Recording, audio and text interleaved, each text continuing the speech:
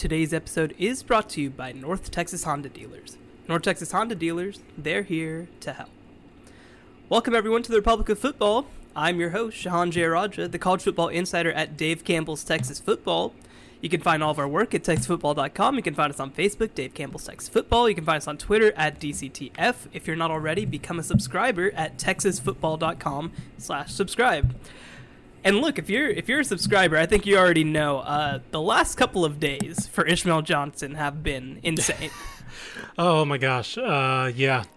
We thought the UIL news would be dropping Monday, and it dropped yesterday, and it dropped directly in between the window they said it would drop, which is like, hey, it's going to drop between this time and this time, and it dropped like directly in that time frame. Right. And so, yeah, we were obviously the UIL rescheduling, basically the updated athletic schedule, not just football, but the entire athletic schedule was announced on Tuesday, and so we were in high gear for that. Yeah, I mean, this was like our Super Bowl. It really was, man. It was wild. Man, well, for those people who don't know, because it does kind of obviously affect college sports in some ways. So 5A and 6A schools in Texas, right? The two biggest classifications, usually referred to as kind of big school football. They're going to be pushed back for, about a month or so, right? Yeah, roughly a month, yeah. Yeah, and then the 4A schools and below are going to be kept the same, and and go on the same schedule and all that. But obviously, the weird thing about that, as people who maybe read the magazine know, there are a lot of 4A schools in big areas. 100%. Yeah, that's the thing, and I had a piece about that where I asked like 5 key questions that I had, which one of them was, what do you do about like District 11 4A D1, which is it's a Houston ISD district. And then you have District 8 4A D1, which is the Dallas ISD district. And so like you have these inner city districts, and then of course that didn't even include District 1 out in El Paso. You have District 16, I think, in the Rio Grande Valley, like those 4A D1 districts specifically. And there are some exceptions with like in 2A and 3A where you have like some schools in McLennan County or some schools in other areas. But for the most part, you have these 4A schools in metro areas that are obviously dealing with the outbreak as big as anyone in the country. And so they're set to basically go on as scheduled in 2 weeks. And, what happens, the UIL is kind of given jurisdiction to their respective, district executive committees, and individual districts kind of making their own calls. But, I just feel like we're going to be seeing a lot of like early season forfeits, because obviously county restrictions in general like have jurisdiction over that area. And so even if teams want to play, like Houston ISD, I believe, has already said like more or less no athletics until October. And so like that affects their, which makes perfect sense. Which makes perfect sense, but that obviously affects those schools over there in that district. So you're going to have that kind of obviously I think Tarrant County was similar. No in-person teaching, I believe. Recently that ruling came down this week, and they have there's a pretty big Tarrant County district in 4A D1. So yeah, it's wild, and it's kind of a cluster. Yeah, and now we're kind of, especially with some of the bigger schools, who are now pushing back their season and will be playing state championships in January. Yep. We're all of a sudden having to figure out, like, for kids who are going to enroll early in college, is this going to affect things? Right. And on top of that, I mean, you're talking about 5A and 6A. I mean, how many of sort of the All-America kids are coming from those districts? Does this just basically kill the All-American games? Right, yeah. I mean, one good point that I heard brought up was that, baseball and softball already deal with that, right, as far as, like, graduation, right? And so, like, there's some exceptions made to to players who make the state championships post-graduation. But the one thing that they don't do, I mean, sometimes they do it, is enroll in school. But as far as, like, I believe this year, UT and OU, like, their players were on campus participating like the second to last week in January. And so like if they make a state championship game, which I believe is set for the 11th roughly right now, they would have to to physically enroll in another university, in another curriculum before then. And so at that point, like, you're not just graduated, you are enrolled elsewhere. So what happens to your eligibility then, if you have to enroll by a certain point at the university that you're going to be going to? So yeah, that's going to be a huge thing that I'm wondering if, I think our colleague Matt Stepp brought it up, is I'm wondering if that's why, the new schedule kind of goes over Christmas week. People are kind of bringing that up as like, Sure. maybe they want to, the reason why they're playing Christmas week now is because they're trying to get the season over with to avoid those kind of tangles. And look, we're already seeing this kind of impact Texas college football because California became the first major state to push football to the spring. Right. And I know at least one Texas A&M commit, Victor Ivaca, which, by the way, tremendous name, Victor Ivaca. Right?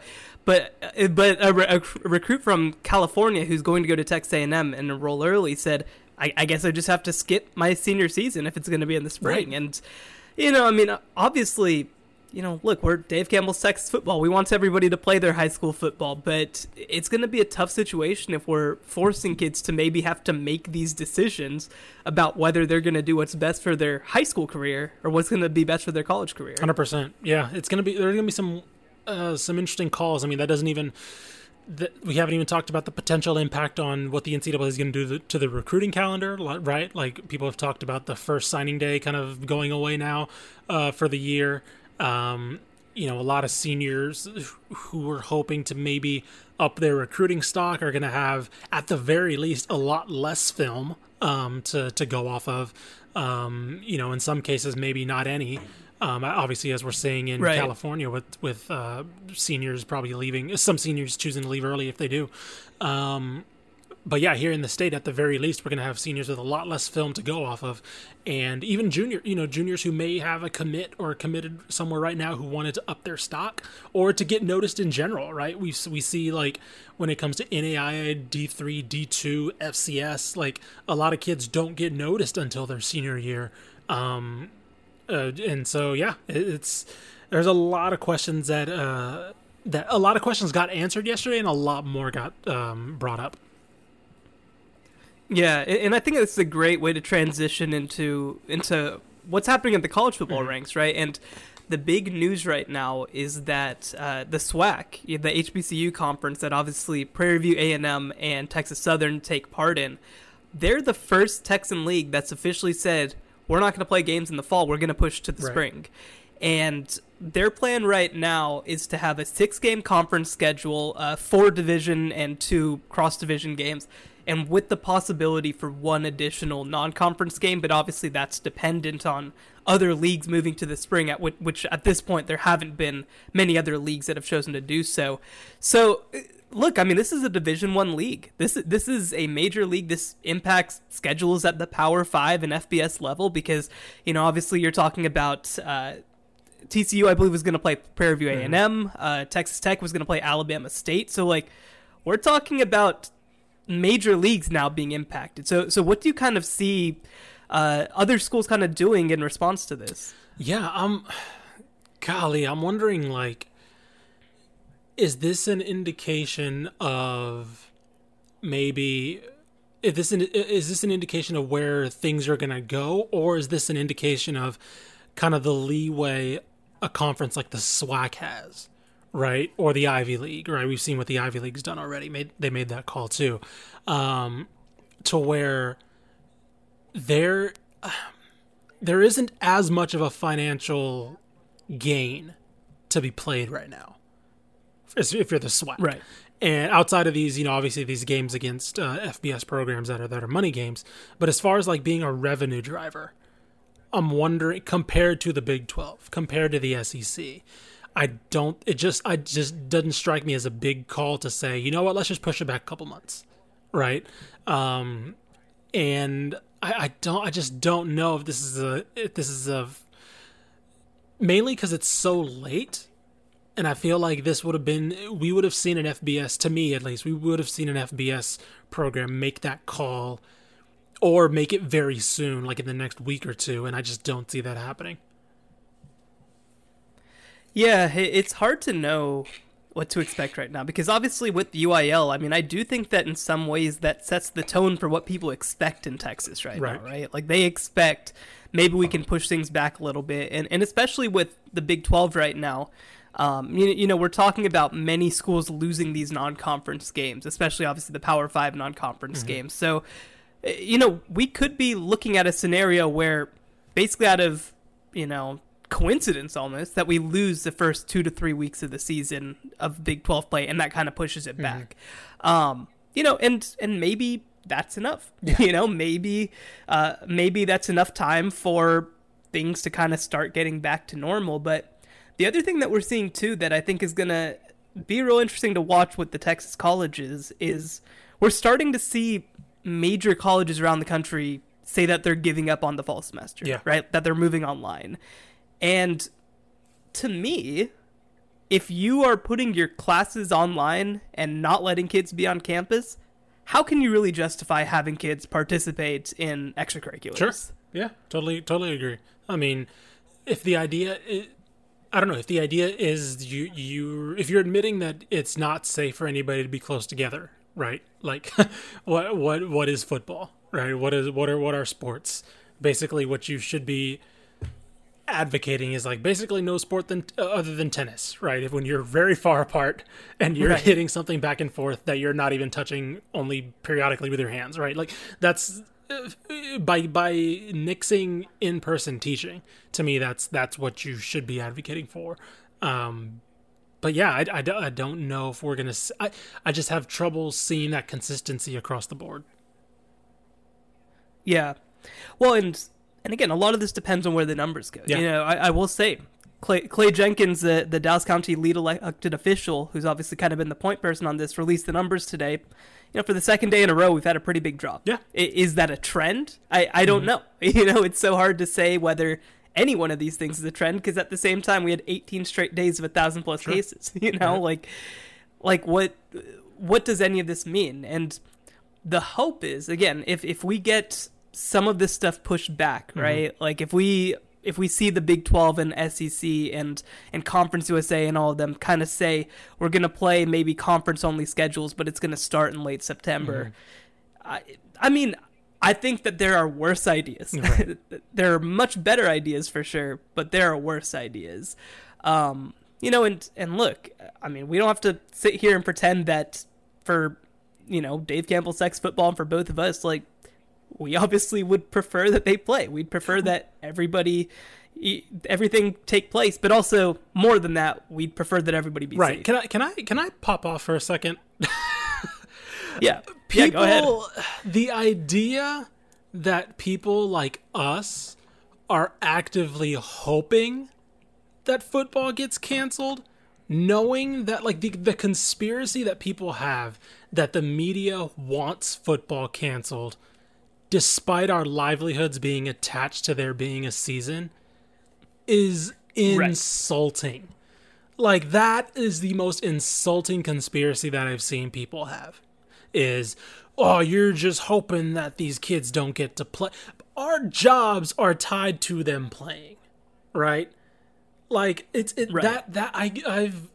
seen that more and more, where it's like, I can't believe the media is pushing this narrative that they want to be paid. Yes. The short answer, yes. We want to have a job. Right. We want to have security, but we also, like, to me, that's even more of a reason to kind of take us being cautious seriously, because our livelihoods are attached to this, because our well-being does depend on if games are played.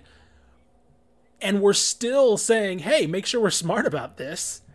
Like, that should be an indication, like, that we should be taking this seriously. I don't know. The idea that we're against it, and that, I don't know.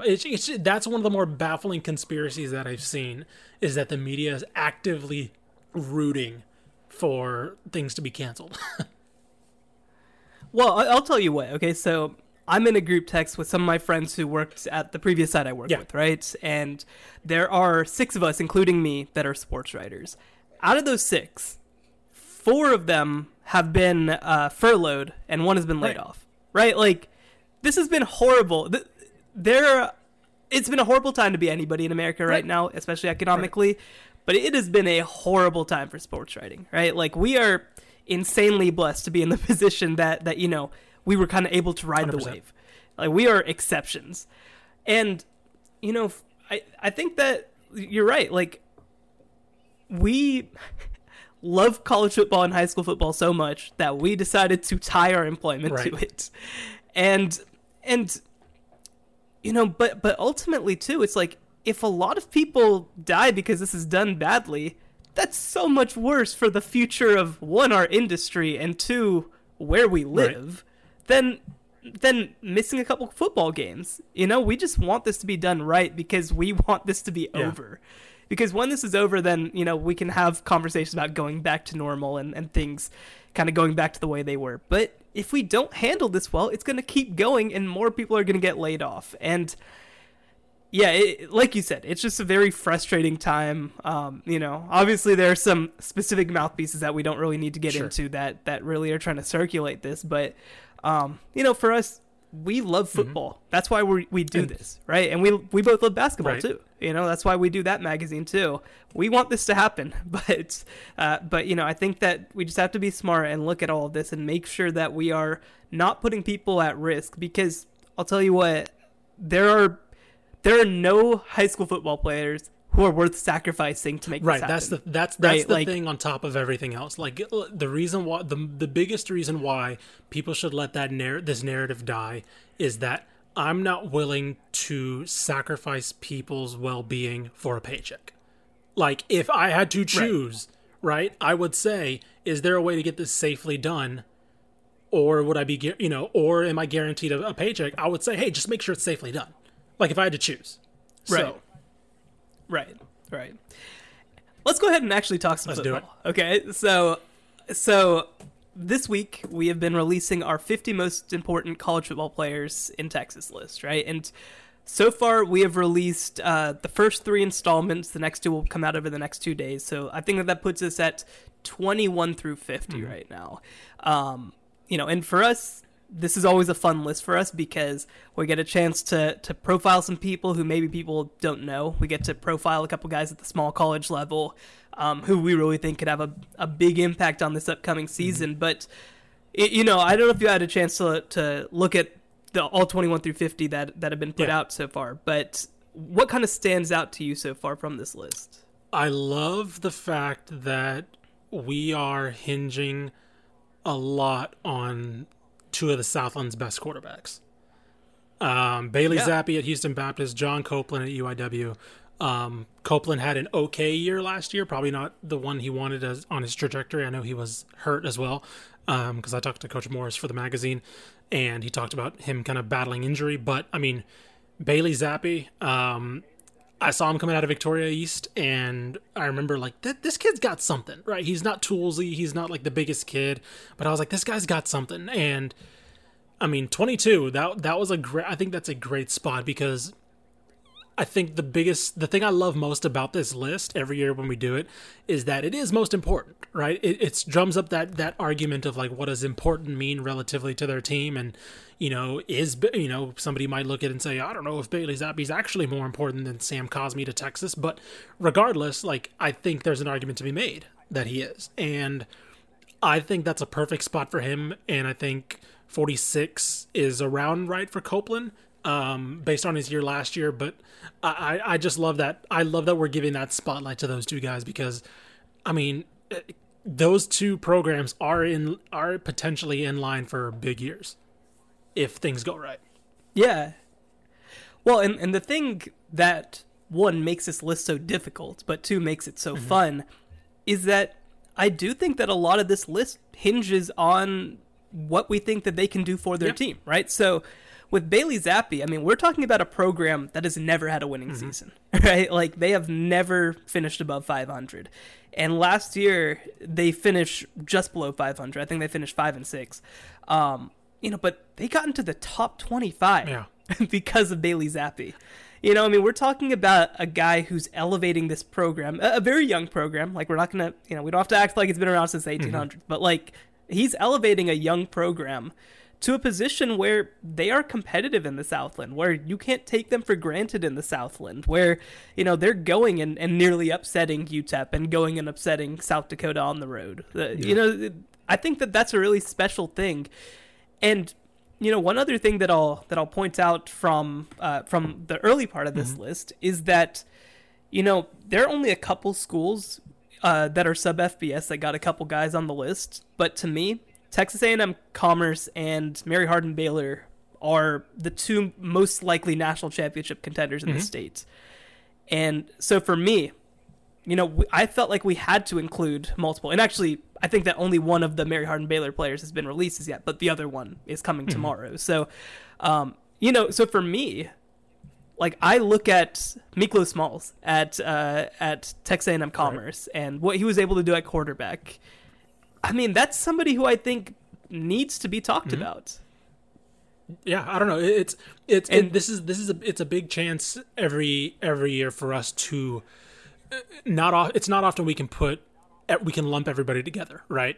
And so this is one time a year where we can finally say, like, okay, look, here are guys to know from A&M Commerce, from Mary Hardin Baylor, from Hardin Simmons, and compare them as close as we can to guys from TCU, to Baylor, to Texas, to A&M, because we're comparing relatively.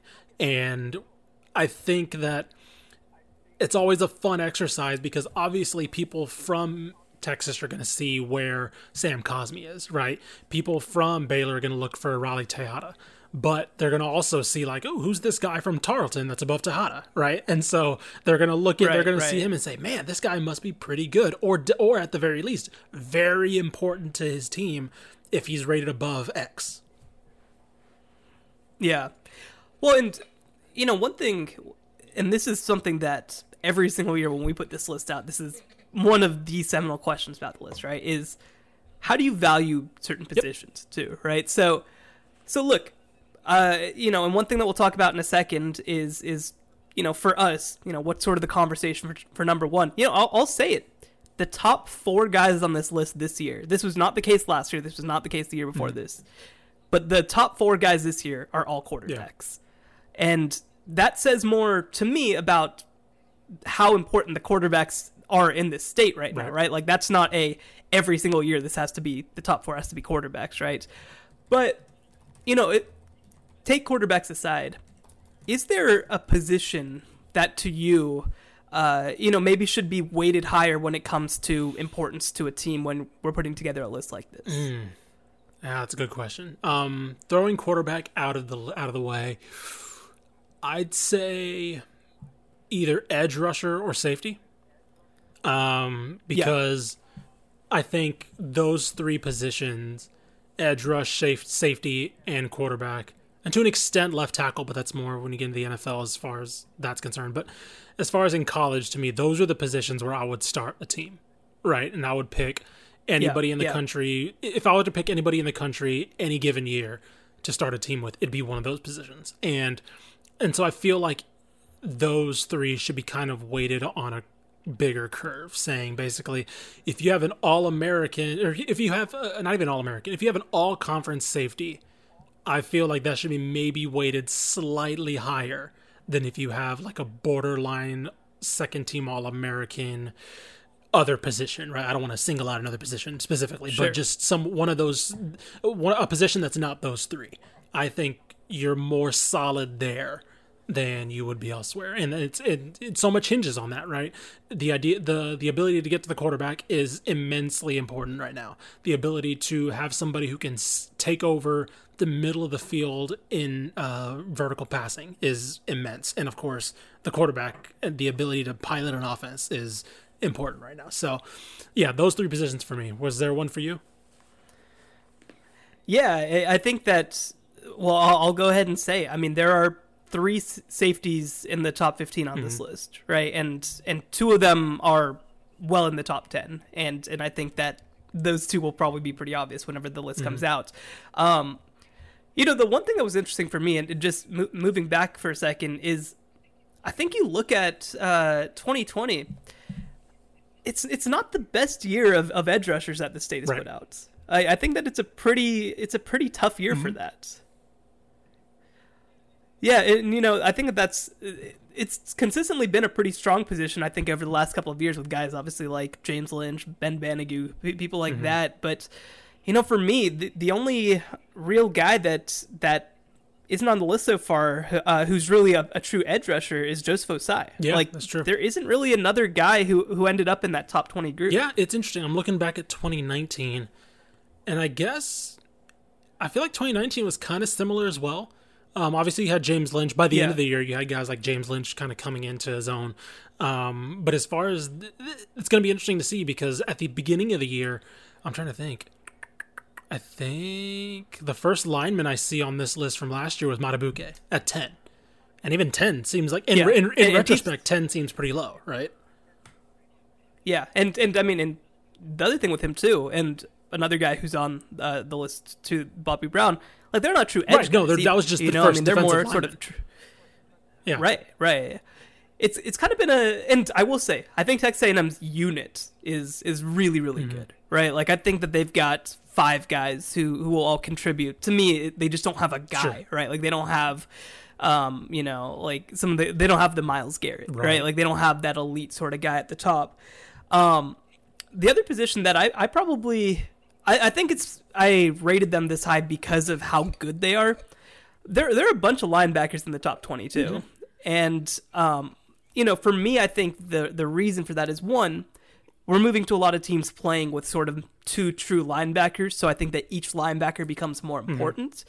But the other thing, too, is that, and I won't name too many of them, but I think that this year's crop of linebackers is really, really good. We've got Terrell Bernard, Garrett Wallow, Grant Stewart, and Blaze Aldridge are all guys who will be in the top 20, and not necessarily top 5 guys, but I think that it's a really good year, I think, for linebackers. No, 100%. I feel the same way. Well, first of all, everybody should go check out the list because we're still counting down. Like you said, we hit 21 today, right? We've done 50 through 21. Yes. Yes. One question I had was, I was really curious about Rico Jeffers. I feel like I personally thought he was really low, but I'm curious about your reasoning for that one, because I mean, you mentioned it, with Tech losing both their, stud linebackers, it was going to be, he is going to have a huge role. And so like, those are the ones I'm really curious about, those kind of rankings where it's like, that is interesting. Why is he's going to be important, but why necessarily do you think it's around that range? Yeah. And I think it's a good question. I think that he definitely was somebody who had a case to be higher. For me, I think the big question I think with Jeffers is less about what he's going to do and more about, does he have enough help on that defense after what they lost? Does he have enough to where this is going to be a plus defense, right? Because you don't just lose Jordan Brooks, you also lose Douglas Coleman, you also lose Broderick Washington. Those are 3 guys who are 4-year starters and kind of help change that defensive culture. But like when Brooks was hurt at times last season, that defense struggled. Right? I mean, that defense really started to struggle when Brooks wasn't in the lineup.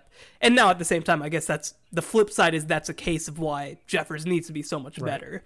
But, for me, I think that it probably does come down to, when you're looking at sort of his quote unquote stature in the state, how good is that unit going to be? And how much impact do we think that he necessarily has to make it a top end unit? And again, just because of what's going on around him, I'm not sure. So for me, he kind of ended up in the middle there. So let's finish off with this. Like I mentioned, there are 4 quarterbacks in the top 4, and actually another one in the top 10, but he's not going to be.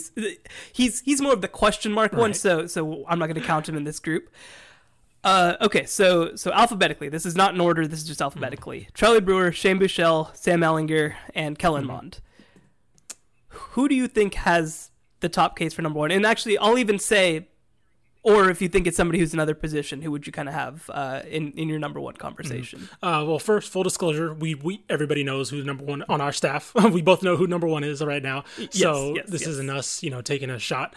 But for me personally, I think Mond has the best chance, because when we look at last year, A&M's ceiling clearly is Kellen Mond's ceiling.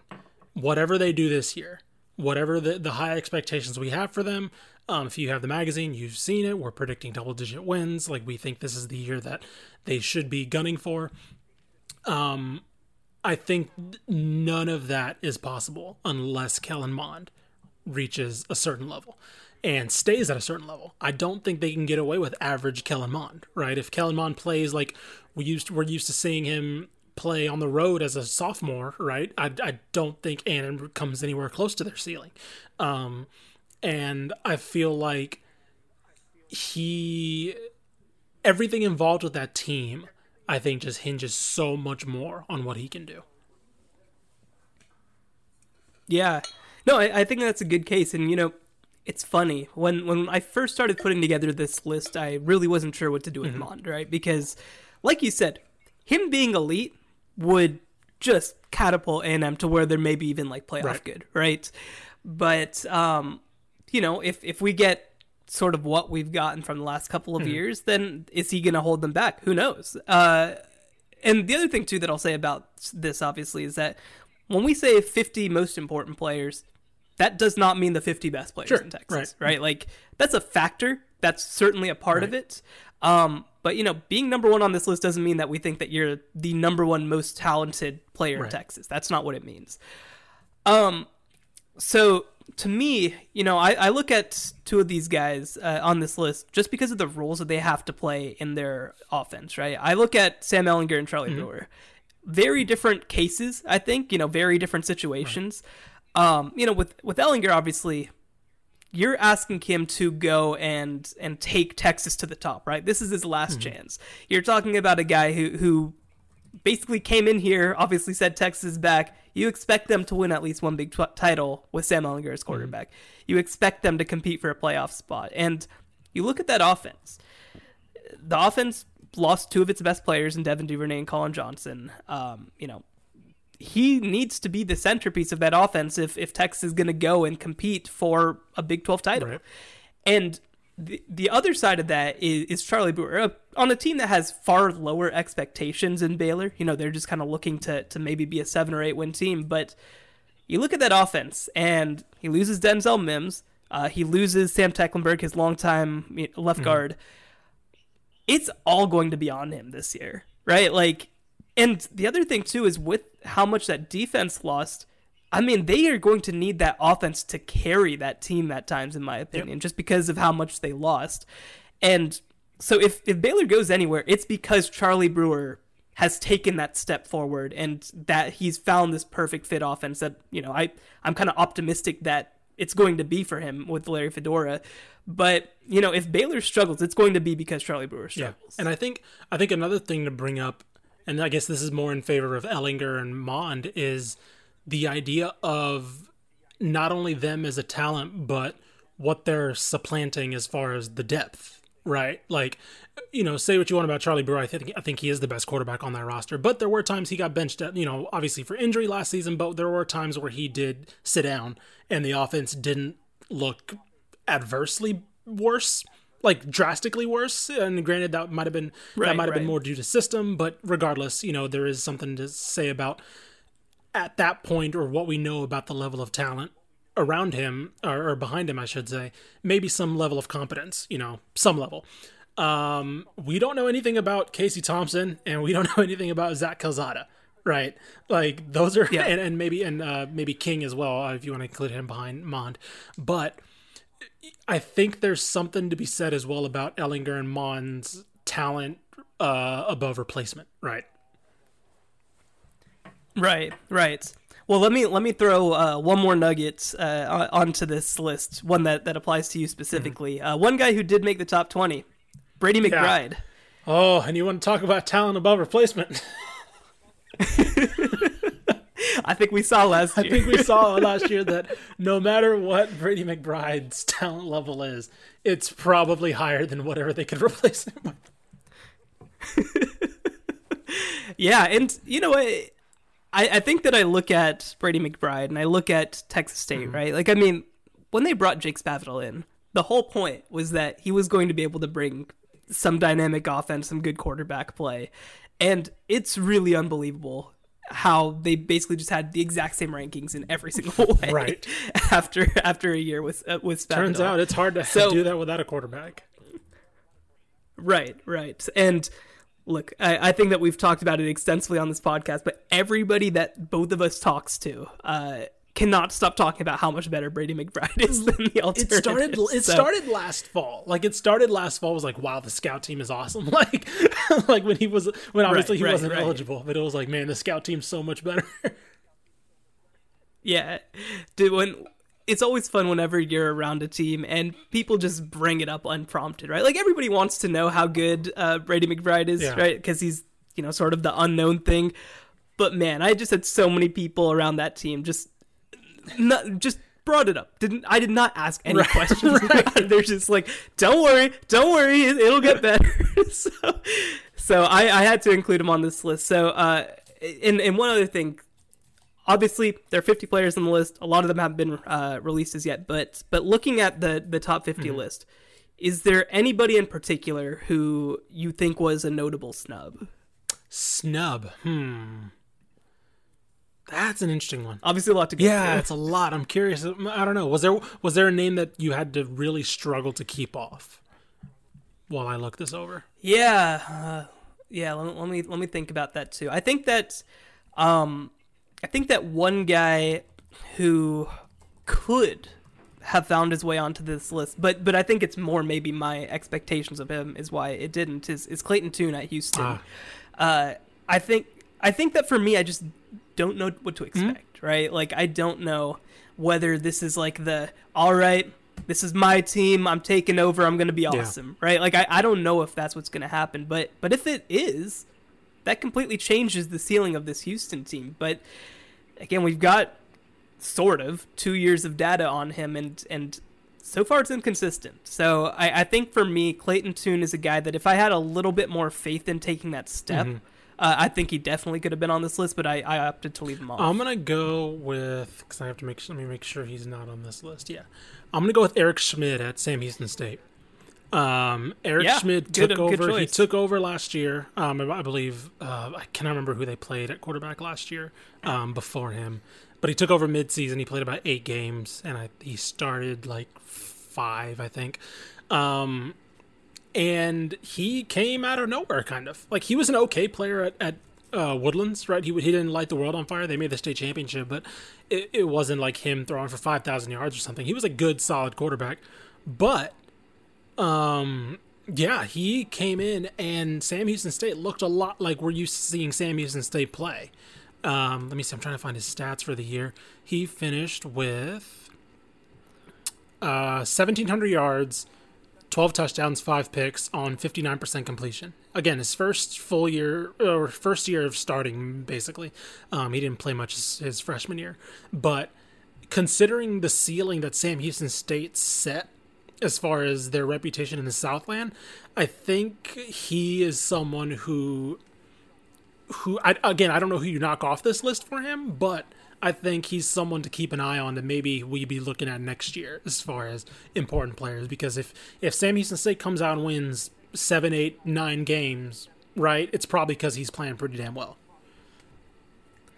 And the other thing, too, is that, like you mentioned, I mean, he's a guy who you hope can solidify that position and kind of just shut down the competition because they had such trouble finding a full-time starter. And look, I mean, you look at the Southland right now, right? And actually, I believe that the Southland poll came out today. So let me see if I can find that. But Sam Houston kind of expected to get back to normal last year, and because of quarterback injuries, could not. Right. And now they come into 2020. I mean, it's been a couple of, I don't want to call them bad seasons, but for Sam Houston State in the 2010s, bad seasons in a row.